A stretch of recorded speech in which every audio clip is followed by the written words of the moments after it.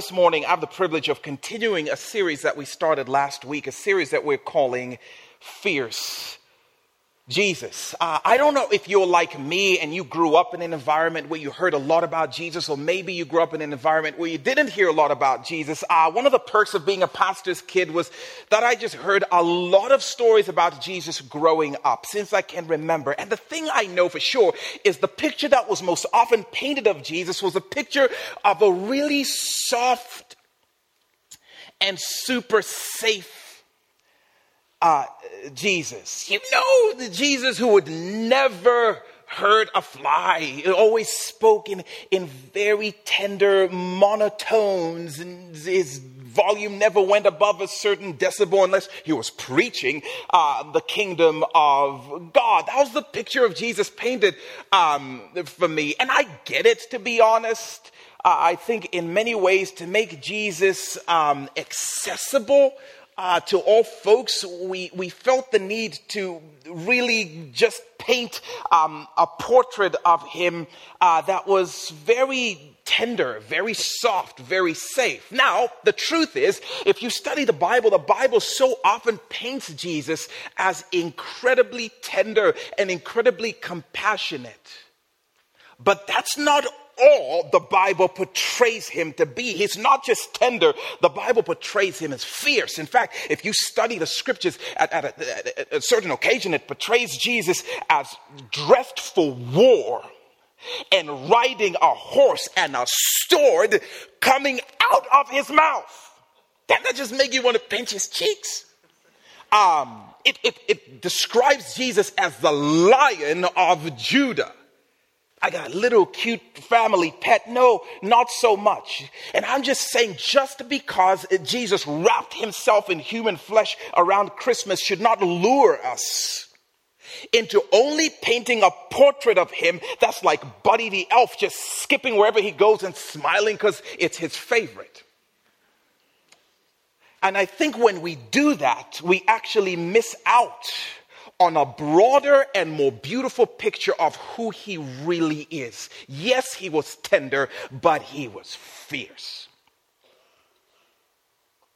Yes, he was gentle, but he was also a warrior. And I think if we miss the fuller picture of Jesus, we miss out on living more fully in light of who he is. And so in this series, our desire is just to be introduced to the other side of Jesus, the often left outside of Jesus that is a part of who he is. And this morning, we're going to look at a story that paints him in a more fierce light, if you will. And man, once again, I so envy those of you who may be hearing or reading this story for the first time. I wish I could be in your shoes again, but I'm going to try, even as I reread it, to read it like I'm reading it for the first time. And this story is a little bit crazy.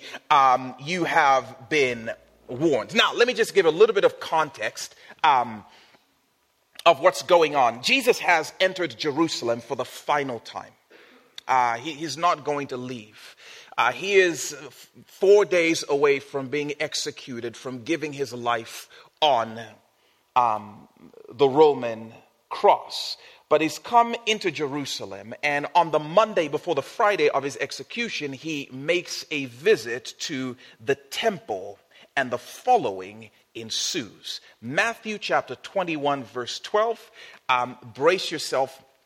It's just 2 verses, but it's a little bit crazy, especially if you've never read this before. And if you have, pretend you haven't. We'll have the verses up here on the screen if you don't have a copy of the Bible or you're just too lazy to turn. But here it is, Matthew chapter 21, verse 12. Jesus entered the temple courts and drove out all who were buying and selling there. He overturned their tables of the money changers and the benches of those selling doves, poor doves. It is written, he said to them in a very tender monotone voice, my house will be called a house of prayer, but you are making it a den of robbers. I'm going to read that one more time. And again, like I've never read it before, because this is crazy. Jesus entered the temple courts and drove out all who were buying and selling there. He overturned the tables of the money changers and the benches of those selling doves. It is written, he said to them, my house will be called a house of prayer, but you are making it a den of robbers. I know. He flips. I don't know if you've ever read this story. He flips. Jesus walks up the staircase at the southern end of the Temple Mount. And when he does, he enters this open courtyard area, this beautiful area, by the way, of the temple that had, 4 rows of 40 pillars that adorned it. This really beautiful place. And he entered into the sound of hyperactivity. The place was packed and buzzing.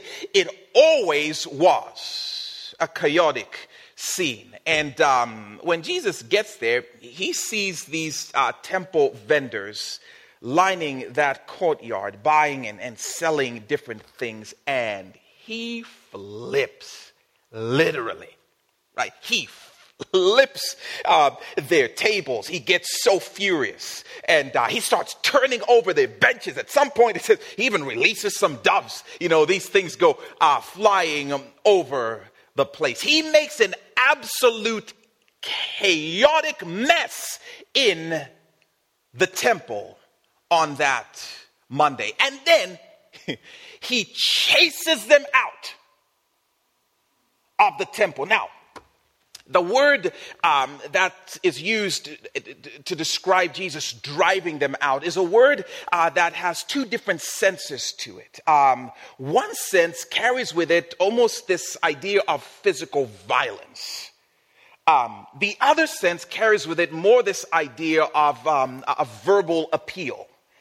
Now, it's interesting that for years and years and years and years and years and years, this has been read and it's been interpreted through the lens of the physical violent approach. Like Jesus was physically violent to some degree with these folks versus Jesus was making a verbal appeal. And the reason it's been interpreted that way for the large part is that's exactly what happened.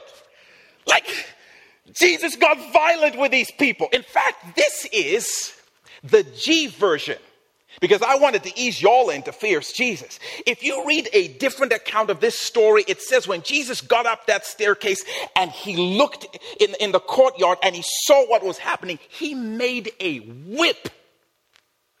And he started taking swipes at those people. And I'm guessing he made some contact and kicked them out of church.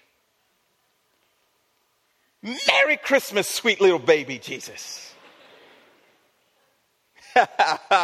This is awesome. Now, I don't know if I've ever told you the story of one of my best friends when I was a teenager. Is a guy named James. And I feel like I need to make the disclaimer before I tell the story by saying I was having a rough day. I don't remember why, but I was just emotionally a little more volatile. I was upset already. I'm guessing it was over a girl. I think Nanya was her name, as in Nanya business, because really that's not the point of this story. So don't worry about that. But I was a little bit on the tender side, and James did something to get under my skin, and I lost it, man. And I remember, and I'm sorry, kids never do this, I took a swing at him. Not skillful enough to make any significant contact, but enough to hit the glasses off of his face, and those things went flying off to the side, and they broke. He's furious. I'm furious. We did not speak to each other for months. But at some point later, I don't know what happened. Maybe I had a little dose of humility or coming to my senses. I went to him and I just owned it. I'm like, listen, man, I just got to say my bad. Now, I think you kind of deserved it, but that's beside the point. I was having a bad day, man. I was upset. I was hurt about something. I don't even know what it is. And so I kind of lost it. And I just want to apologize for what I did. And I'm getting some help. Now, the reason I tell you that story is because I think it is worth us starting this story by acknowledging the fact that that's not what's happening here. That's not what's happening in this story. Jesus is not having some kind of an off day. Jesus is not having a bad day. He is 4 days away from his execution and he knows it. And it may be tempting to think that maybe he's a little bit emotionally volatile. Jesus is on edge. And don't worry about it. He's getting some help. He's going to be fine. A little anger management. And the temptation is almost to start to explain Jesus like one of our crazy uncles at Thanksgiving who drank a little too much. Jesus is not having a bad day, y'all. Jesus is being Jesus. You want to know who Jesus is? This is who Jesus is. You want to know who you were just singing to a few moments ago? This is Jesus being Jesus. And I think in this series, it's part of what we want to see. That this wasn't just some freaky occasion and every now and then, woo, Jesus had a bad day, or he would say something rough, or the fierce side of him would come out, like almost like it's a foreign entity within Jesus's makeup. No, this is Jesus being Jesus. Because you read a story like this, and don't you just feel at times like you need to defend his actions to explain him away?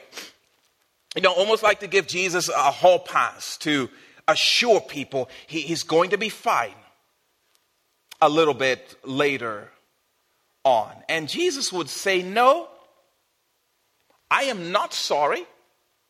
I wasn't having a bad day, and I would do it again. This is Jesus. And the concern is, if we see him as only Savior, then a scene like this will throw us a little bit like, whoa, remember that one time Jesus did something a little bit off? If we see him as only tender, then we're going to experience aspects of his character that shock our systems. Like, whoa, Jesus, rein it back in and be the Jesus we grew up believing. And Jesus is like, this is me. Take it or leave it, matter of fact. But this is me. The Bible teaches he's not just a little baby in a manger. He is Jesus, the judge. And that's one of the aspects that emerges in this crazy, funky story. And I don't know if you've ever met Jesus, the judge, but listen, he carries a whip and he uses it sometimes. He deals fiercely with sin, bringing about consequences of misery and punishment, and he makes no apology for it. Sometimes that showed up in his ministry, like here in this scene. Now I get it and I acknowledge it. This isn't the version of Jesus that's the most marketable. This isn't the most palatable version of Jesus for the masses, but this is an accurate picture of who he is. John chapter 5 verse 27 says, and he, God the Father, gave him, Jesus, authority to execute judgment because he is the Son of Man. And I'm telling you, you will live your life more meaningfully and more fully if you know Jesus, not just as a savior, but as a judge. That's who he is. If you know him not just as tender, but as fierce, because that's who he is. And to live with an incomplete picture of Jesus is to miss out on so much of who he really is. And I think there is a famine, by the way, of this picture of Jesus, the judge, in our time and in our churches. And it shows up in a variety of different ways. I was just thinking about this. rereading this story recently, again, it's like, okay, real talk, because we're together, we might as well talk real, right? Let's say a natural disaster happens somewhere in the world.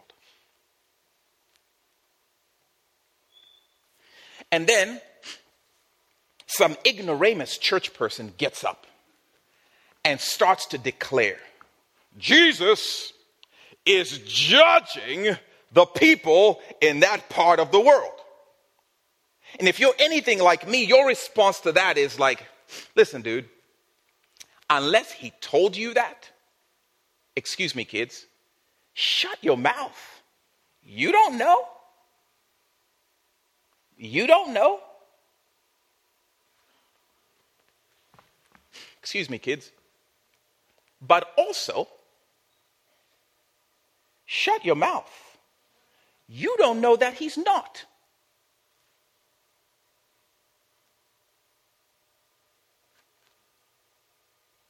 I'll just stand here for a second.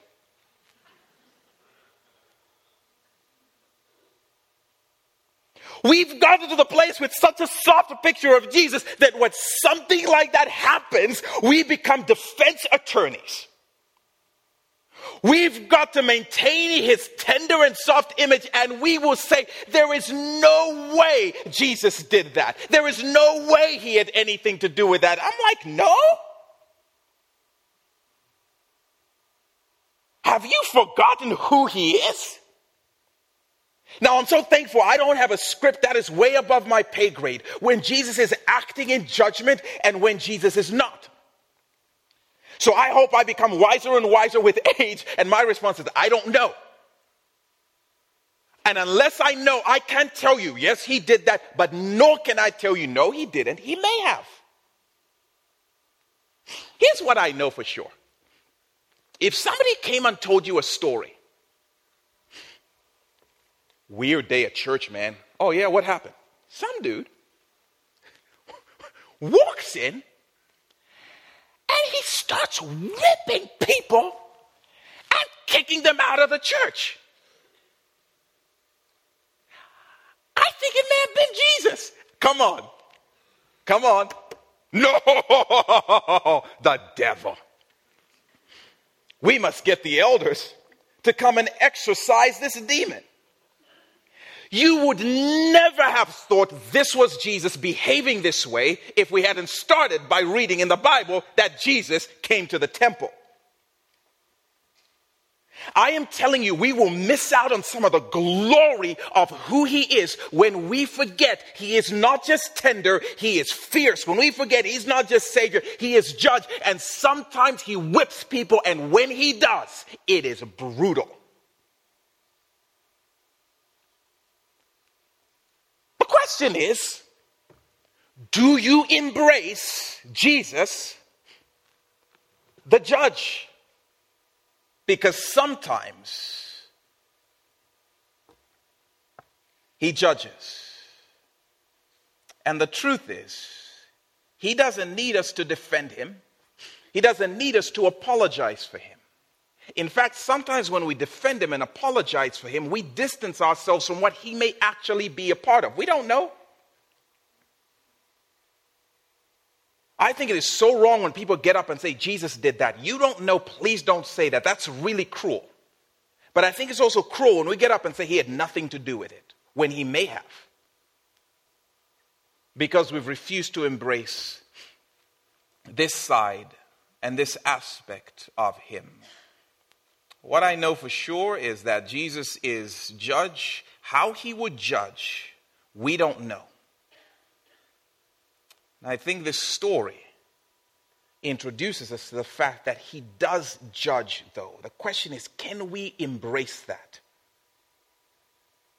And maybe add that to our picture of who he is. I think one of the things that this story does, though, is it brings to the surface at least two things that we know will stir Jesus, the judge, that will invite the judge in Jesus to come out. Two things that we know will make his blood boil.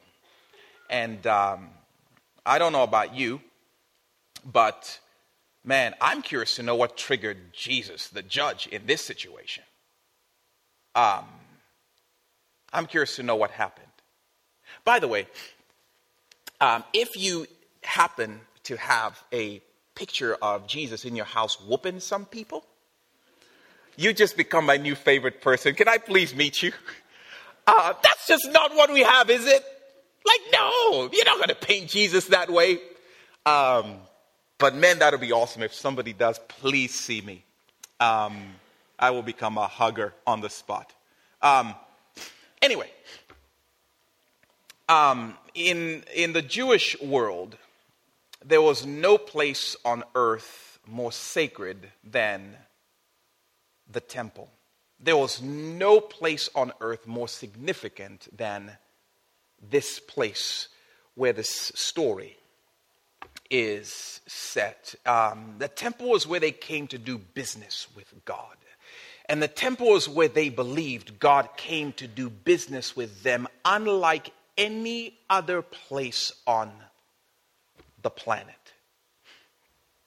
Man, I remember the first time that I visited Haiti. A group of us went together, and man, what a trip it was. I don't think anything could have prepared me for the shock to my system.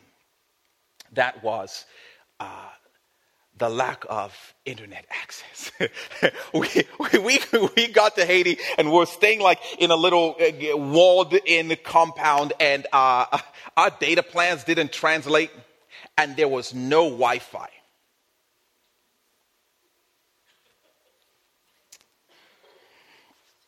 Yeah, just let that set in for a second. This was true. Like, there was no Wi-Fi, and we were panicking a little bit. We didn't know how we would make it through those next days like that. And it was interesting. Like, outside the compound, there was constantly the sound of these voodoo priests who were chanting and calling down all manner of hell and darkness. And we're in that house, and I'm sure all of us are thinking the same thing. I wonder if they have Wi-Fi, because we were really struggling. But don't worry, there's a great ending to this story, because God is good all the time, and all the time God is good. We found out that there was an internet cafe down in the little town, the rural town in which we were living. So we abandoned the children we had come to serve, and all of us made a beeline for this internet cafe and paid just unusual money to use that place, just so we could get reconnected to breath and reconnected to life and reconnected to our families back home, and just so that we could, get reconnected to significant things like sports updates and such. But believe it or not, that's pretty close to accurate in describing what the temple would have been like for the Jews in the days of Jesus. The temple was like heaven's hotspot on earth. It's really what it was like for them. It's not that you couldn't get a little spiritual signal here and there. But if you wanted to engage God, the most concentrated connection spot was the temple. And so for that reason, people would travel hundreds of miles. They would travel for days and days and days to make pilgrimages, to make these trips to come to the temple by the thousands. Because that's where the presence of God was strongest. That's where the activity of God was most vivid. And if you want to offer animal sacrifices for your sins and for the sins of your families, to lift the judgment of God off of your household, albeit temporarily, because then you'd have to just come back and do it again. But if you're going to lift the judgment of God by offering a sacrifice, the temple was the place to do it. If you're going to bring an offering of thanksgiving because you thought your kid wouldn't make it through the last month and here they are, the temple would be the place where you'd come to offer your gratitude to God. If you wanted to experience high-speed prayer moments with other people, you would come to these prayer gatherings in the temple, just believing this is where God showed up in unique ways that he didn't show up when you're by yourself at your house. It's a place where all kinds of feasts and festivals were celebrated. The temple, this was heaven hotspot. This was where heaven touched earth and the presence of God was fiber optic.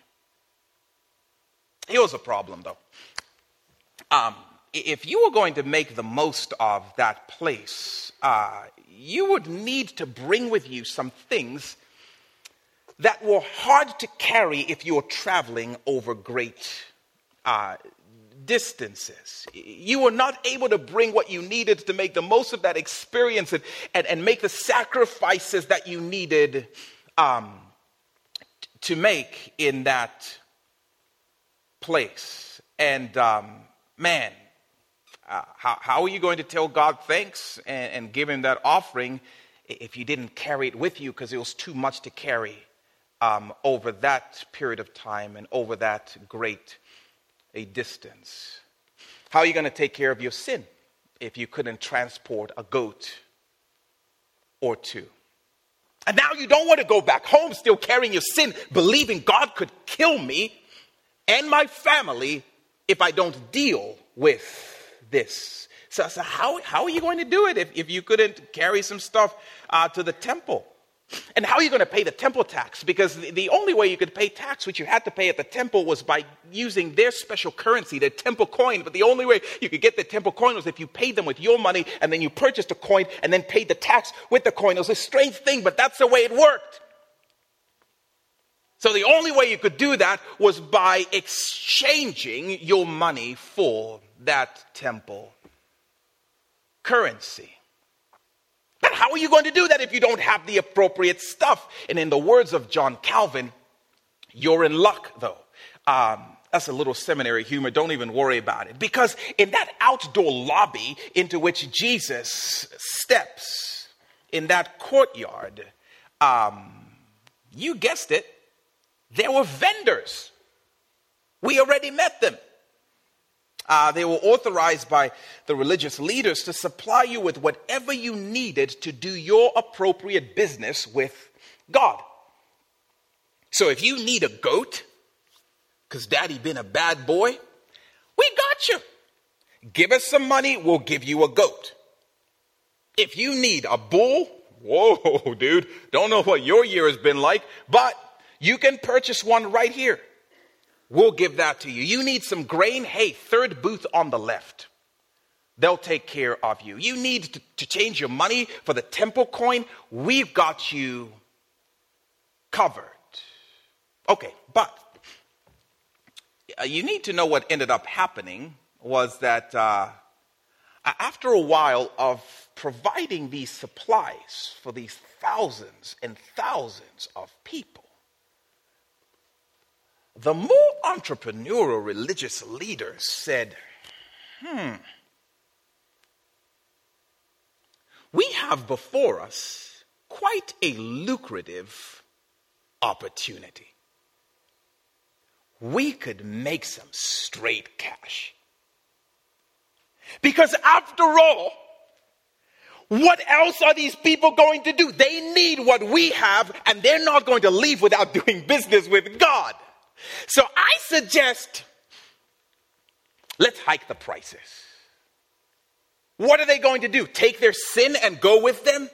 They'll pay whatever we ask. Oh man, let's hike the rate of exchange on that temple coin and let's make some money. And these religious leaders, through their vendors, began to gouge the people. They became scalpers, just completely taking advantage of these folks. When Jesus shows up, he walks up those stairs, he sees what's happening, he goes fierce judge, and he flips the tables because he hates exploitation. He hates exploitation. I mean, maybe you've never been introduced to Judge Jesus, and you would like to. It's easy, exploit somebody.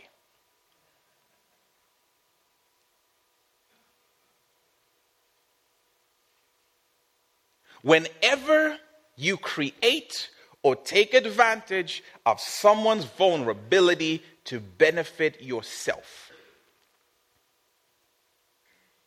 you stir the judge in Jesus, and he is not nice. That's what's happening in this scene. Whenever you take advantage of someone's vulnerability for your benefit, you stir the judge in Jesus. And I'm telling you, whatever happens next, it may be him. He would never. It may be him. I don't know. I can't tell you how he would deal with it, but I can assure you he will not ignore a single moment you exploit somebody. When you use somebody in a more vulnerable position for your own pleasure and benefit, Judge Jesus shows up. And these leaders who are supposed to know better, these leaders who are supposed to represent God, are taking advantage of people in this vulnerable moment. And they're saying, you can get right with God for a price.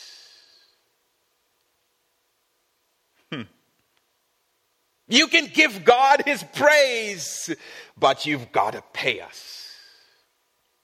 You've got to pay to pray. What else are you going to do? You have no choice. You can get your miracle, but you have to first purchase my oil by calling this special number on the screen.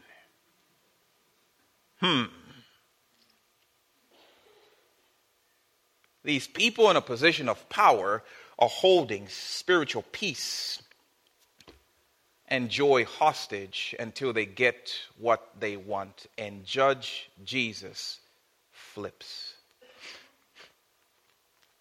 And I think additionally, if you read the story, it says he flips a bench with some doves, which just adds a sad element to the story, because doves in that particular context were like a concession offering. They were for the poorest of poor who couldn't afford a goat. They couldn't afford a bull, so they were allowed to use a dove instead. And the religious leaders are like, we don't care. We are going to exploit whoever and whomever, including the poorest of poor, to benefit their bottom line. And you have to know, Jesus is the same yesterday, today, and forever. He has not softened on his position on exploitation. And he would warn us, judgment alert. If you create or take advantage of someone's vulnerability to benefit yourself, Jeremiah 22 verse 13 says this: woe. Woe to him who builds his palace by unrighteousness, his upper rooms by injustice, making his own people work for nothing, not paying them for their labor. When you see the word woe in the Bible, it is always a warning of pending judgment. And if you read the New Testament like we did last week with Pastor Jeff, Jesus said woe a lot.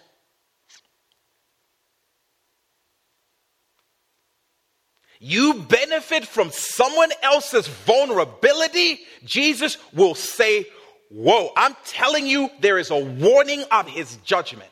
What he will do, I don't know, but he will not ignore it. Whenever you manipulate or you coerce someone to do you a sexual favor, especially because they're in a vulnerable position emotionally or physically, whoa. See if you can get her to send you that little something, because, man, I heard she's feeling really lonely. What else is she going to do? She has no one else. Whoa. Whenever you pay someone less so that you can benefit more, whoa, oh, you're undocumented. Well, clearly your choices are limited here. So why don't we just kind of under the table, I'll just pay you a little bit less. And what are you going to do? Go work somewhere else? You got to take what you can get. I'm not saying I'm going to report you, but, I might.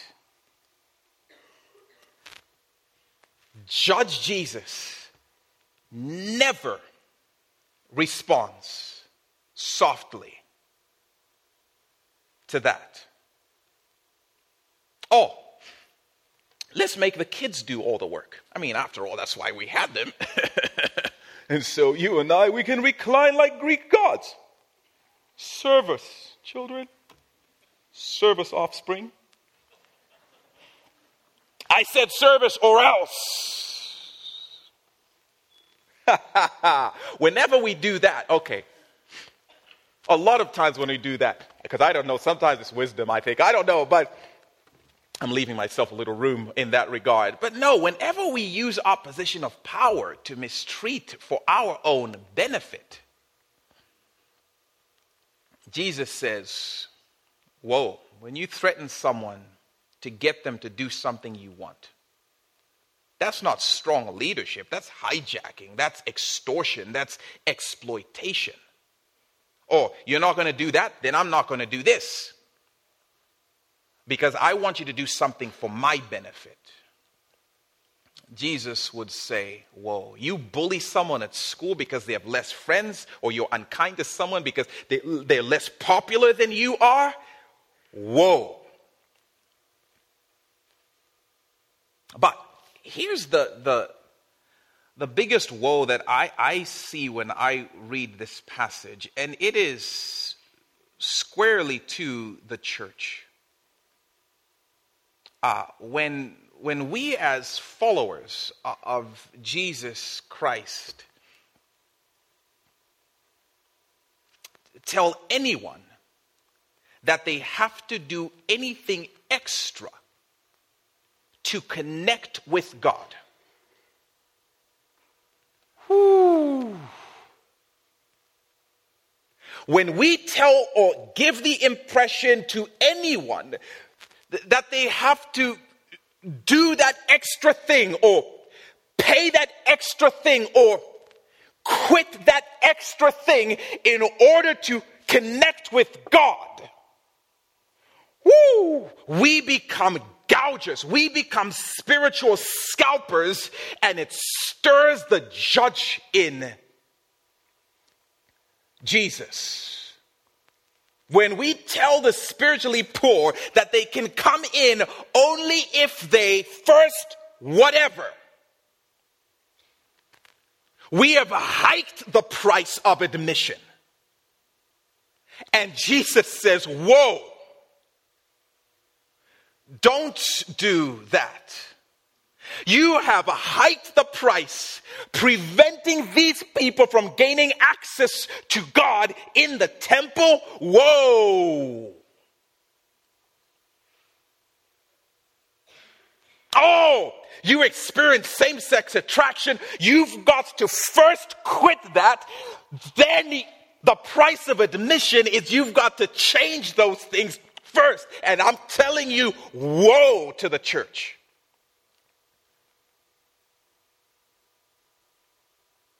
Oh, you don't go to church. Well, you've got to go to church more often first, and then you gain some access. Whoa. What did you just add to the equation? Oh, you got to stop swearing, man. I mean, if you cut down the swearing. That's why whenever you tell somebody you're a Christian, the first thing they do is they want to stop swearing. Oh, my bad on the language. Yeah, I don't think that's your biggest problem. But thank you, whatever. Because there's this belief like, oh man, what's keeping me away is my language. And if I just change my language, then, or if you stop, smoking or drinking first, whenever we communicate that, I think, whoa.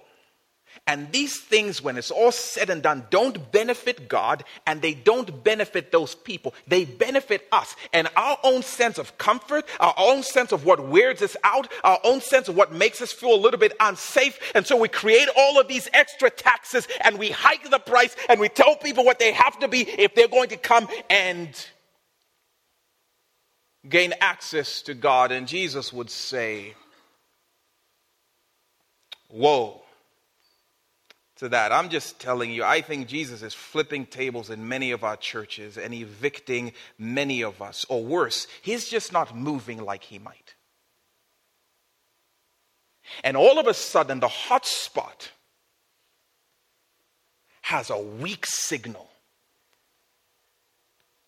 And we come to do business with God and it's not fiber optic anymore. And I wonder if sometimes this Jesus judging his church is like, oh, you keep showing up. I kicked y'all out. Because you think that you can go during the week and treat your kids this way and treat your coworkers this way and treat employees this way and tell people who are far from God that they have to pay this extra thing that makes you feel comfortable and vote a certain way before they come in. Whoa, I've dialed down the hot spot a little bit. And I think that's what a lot of us may be experiencing. But I don't know that because he hasn't told me. But what I do know is I don't want his judgment to sit in our churches because of the ways that we may be taking advantage of or holding vulnerable people back. But there's one more thing I want us to see before we wrap that triggers the fierce in Jesus. And I believe, it still does today as it shows up in our lives. After Jesus flips the tables, he actually explains one aspect of his anger, his fierceness. Matthew 21 verse 13, he says, "It is written, my house will be called a house of prayer or worship, but you are making it a den of robbers." Jesus is angry because these religious people are defiling the house of God. He's not just angered by their exploitation. He's angry because of their defilement. This place is designed to be a place where people meet with and make much of God. This place is a place of prayer and worship. This place is designed for people to meet with and make much of God. But you're defiling it by turning into this center of business and exploitation. You're making it a place that makes much of you. And Jesus is furious because whenever we make or treat anything in the house of God as more important than the person or presence of God, whoa.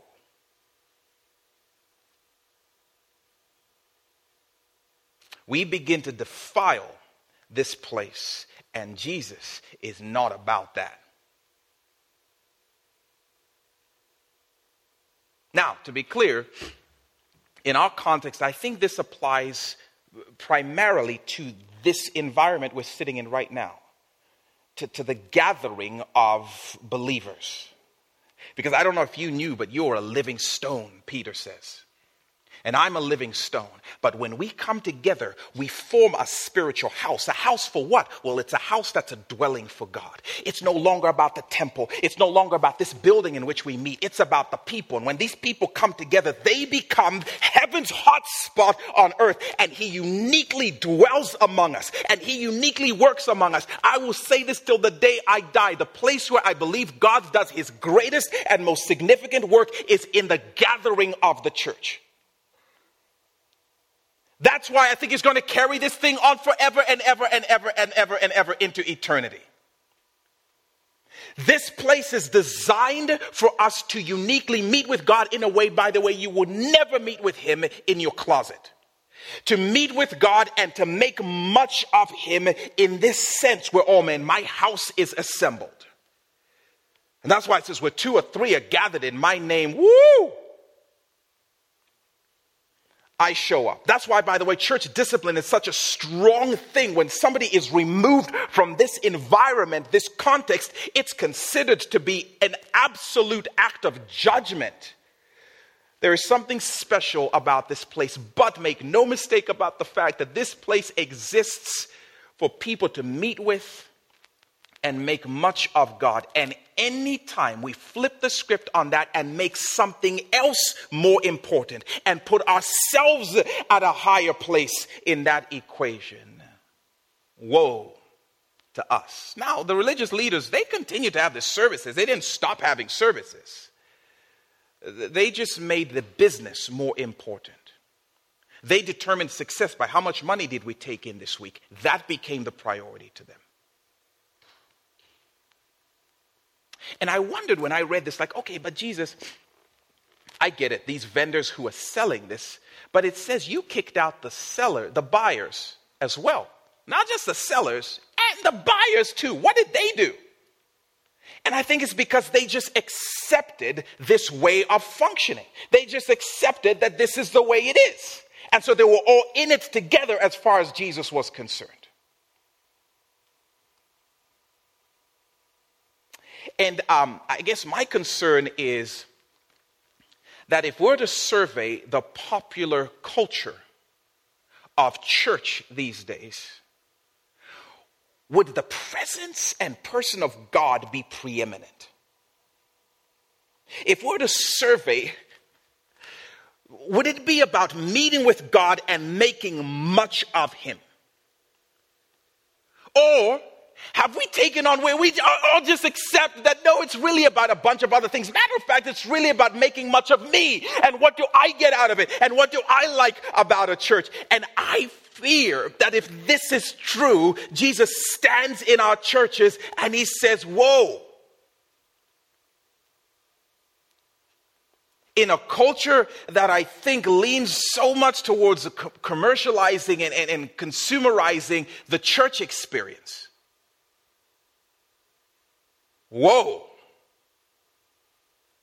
When how big a church is numerically becomes more important than whether the people within that church are seeking the face of God,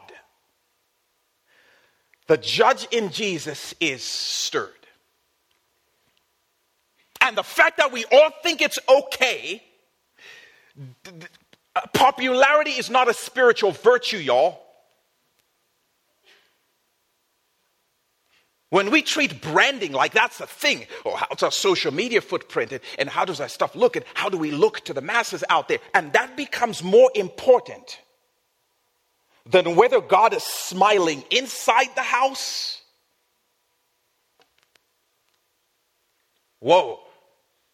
Man, I'm going to get real before we close, because again, we're all here, we might as well. When we place the preacher above the presence of the living God, whoo, woe, and woe to the preacher.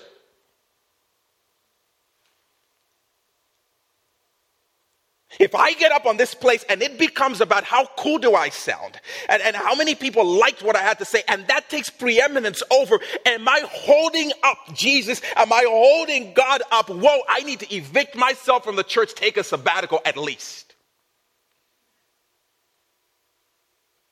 Whoa.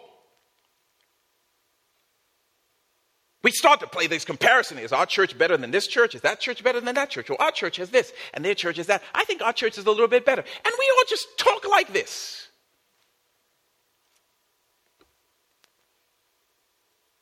How much money can we take in? All right, I'm closing. I really am.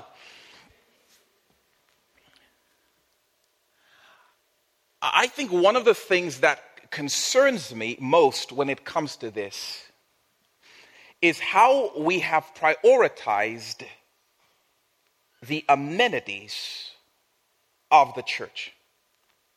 And we've become so okay with this. I'm leaving this church. How come?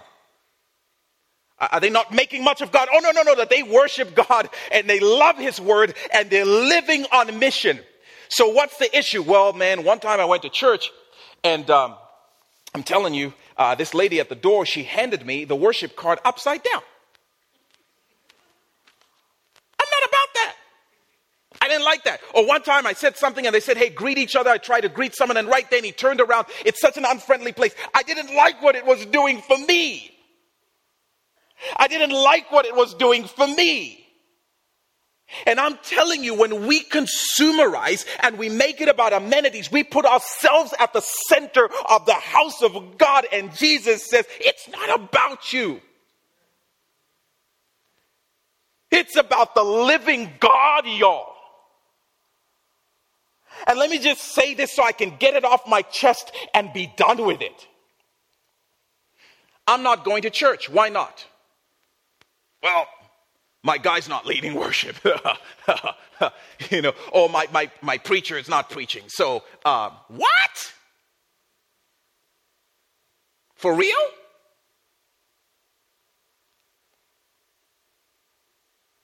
I'm just saying there is something about the temptation which we all experience. And let me not tell you any lies. I'm going to get off the stage and I'm going to go and I'm going to take like 25 more minutes than I need to evaluating how did I do and what did I shouldn't have said that. I should have said something else. Now people are going to think I'm not a great preacher and then they're going to leave and they're going to go to a different church and then there'll be not enough people in our church and our church won't look good and then we'll be failures. And in all of that temptation, I am prone to forget this ain't about me and it's not about the numbers. It's about, is this going to be a place where we meet with our God and we make much of Him?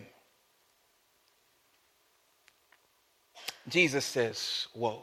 I don't know if you've met Jesus the judge. I don't know what He might be speaking to you and inviting you away from. Maybe it's places of exploitation that you would never think to call exploitation because that's not how you think of it. None of these religious leaders said, yeah, we've been exploiting the people. Now we're just trying to make some profit, that's all. Or maybe it's in an area where you are playing part in defiling the house of God. And you would never say it that way. I come to take. I don't come to give anything because it's about me. I'm not going to serve. I'm not going to give. Why would I do that? No. And maybe He's inviting you into places of honoring Him more beautifully. One of my favorite things about this story is the hope in this story. I love that Jesus flips tables and He gets mad and makes a mess in the temple. Like I read that, I'm like, that is awesome. And that's why I'm so still so stuffy from crying during our singing portion. Man, there's no shadow you won't light up. There's no mountain you won't climb up. There's no table you won't flip coming after me. Have you ever realized that? He is flipping the table because He wants nothing to stand between you and His Father connecting. This is the passion of a Savior who wants us close. His judgment is not because it's vindictive and He wants to get rid of us. His judgment is because He wants to remove any obstacle that could possibly stand in the way. And I wonder if He wasn't mad because He knows I am 4 days away from paying the only admission price necessary for people to come in and have connection with God. And now you are putting all these obstacles in their way. Wow! And then He's going to go to the cross, by the way, and He's going to flip that thing. Then He's going to go to the grave and He's going to flip that thing as well. Whatever stands in the way of you connecting with God is what he's most passionate about. And so whatever else you heard this morning, can I just invite you to that? This is a Savior who's passionate, regardless of where you've been, regardless of what you've done. He has made every provision for you to come to him if you would simply say, I've messed up. And I just want to pay. No paying, I paid. I just want you to believe and ask. And I wonder if for some of you, you've maybe never known the forgiveness of Jesus, and that's the invitation. He's saying, listen, regardless of what you've done, you and I are going to meet, but you ultimately don't want to meet me as judge. You want to meet me as Savior and forgiver, and that's what I'm offering to you right now. And so, Father, I pray that by the power of the Holy Spirit, you would speak to us in the ways that you know we need to hear. Thank you for Jesus, who flipped tables and flipped sin and flipped death in order to make a way for us to come to you. What incredible love. Help us to not just receive and accept that love, but help us to live in it. And help us to be vigilant in living lives that are pleasing to him. Realizing he's Savior, but he is also judge. He's not softened. And yet he's so quick to forgive when we come to him. So give us the grace to do that. In Jesus' name we pray. Amen.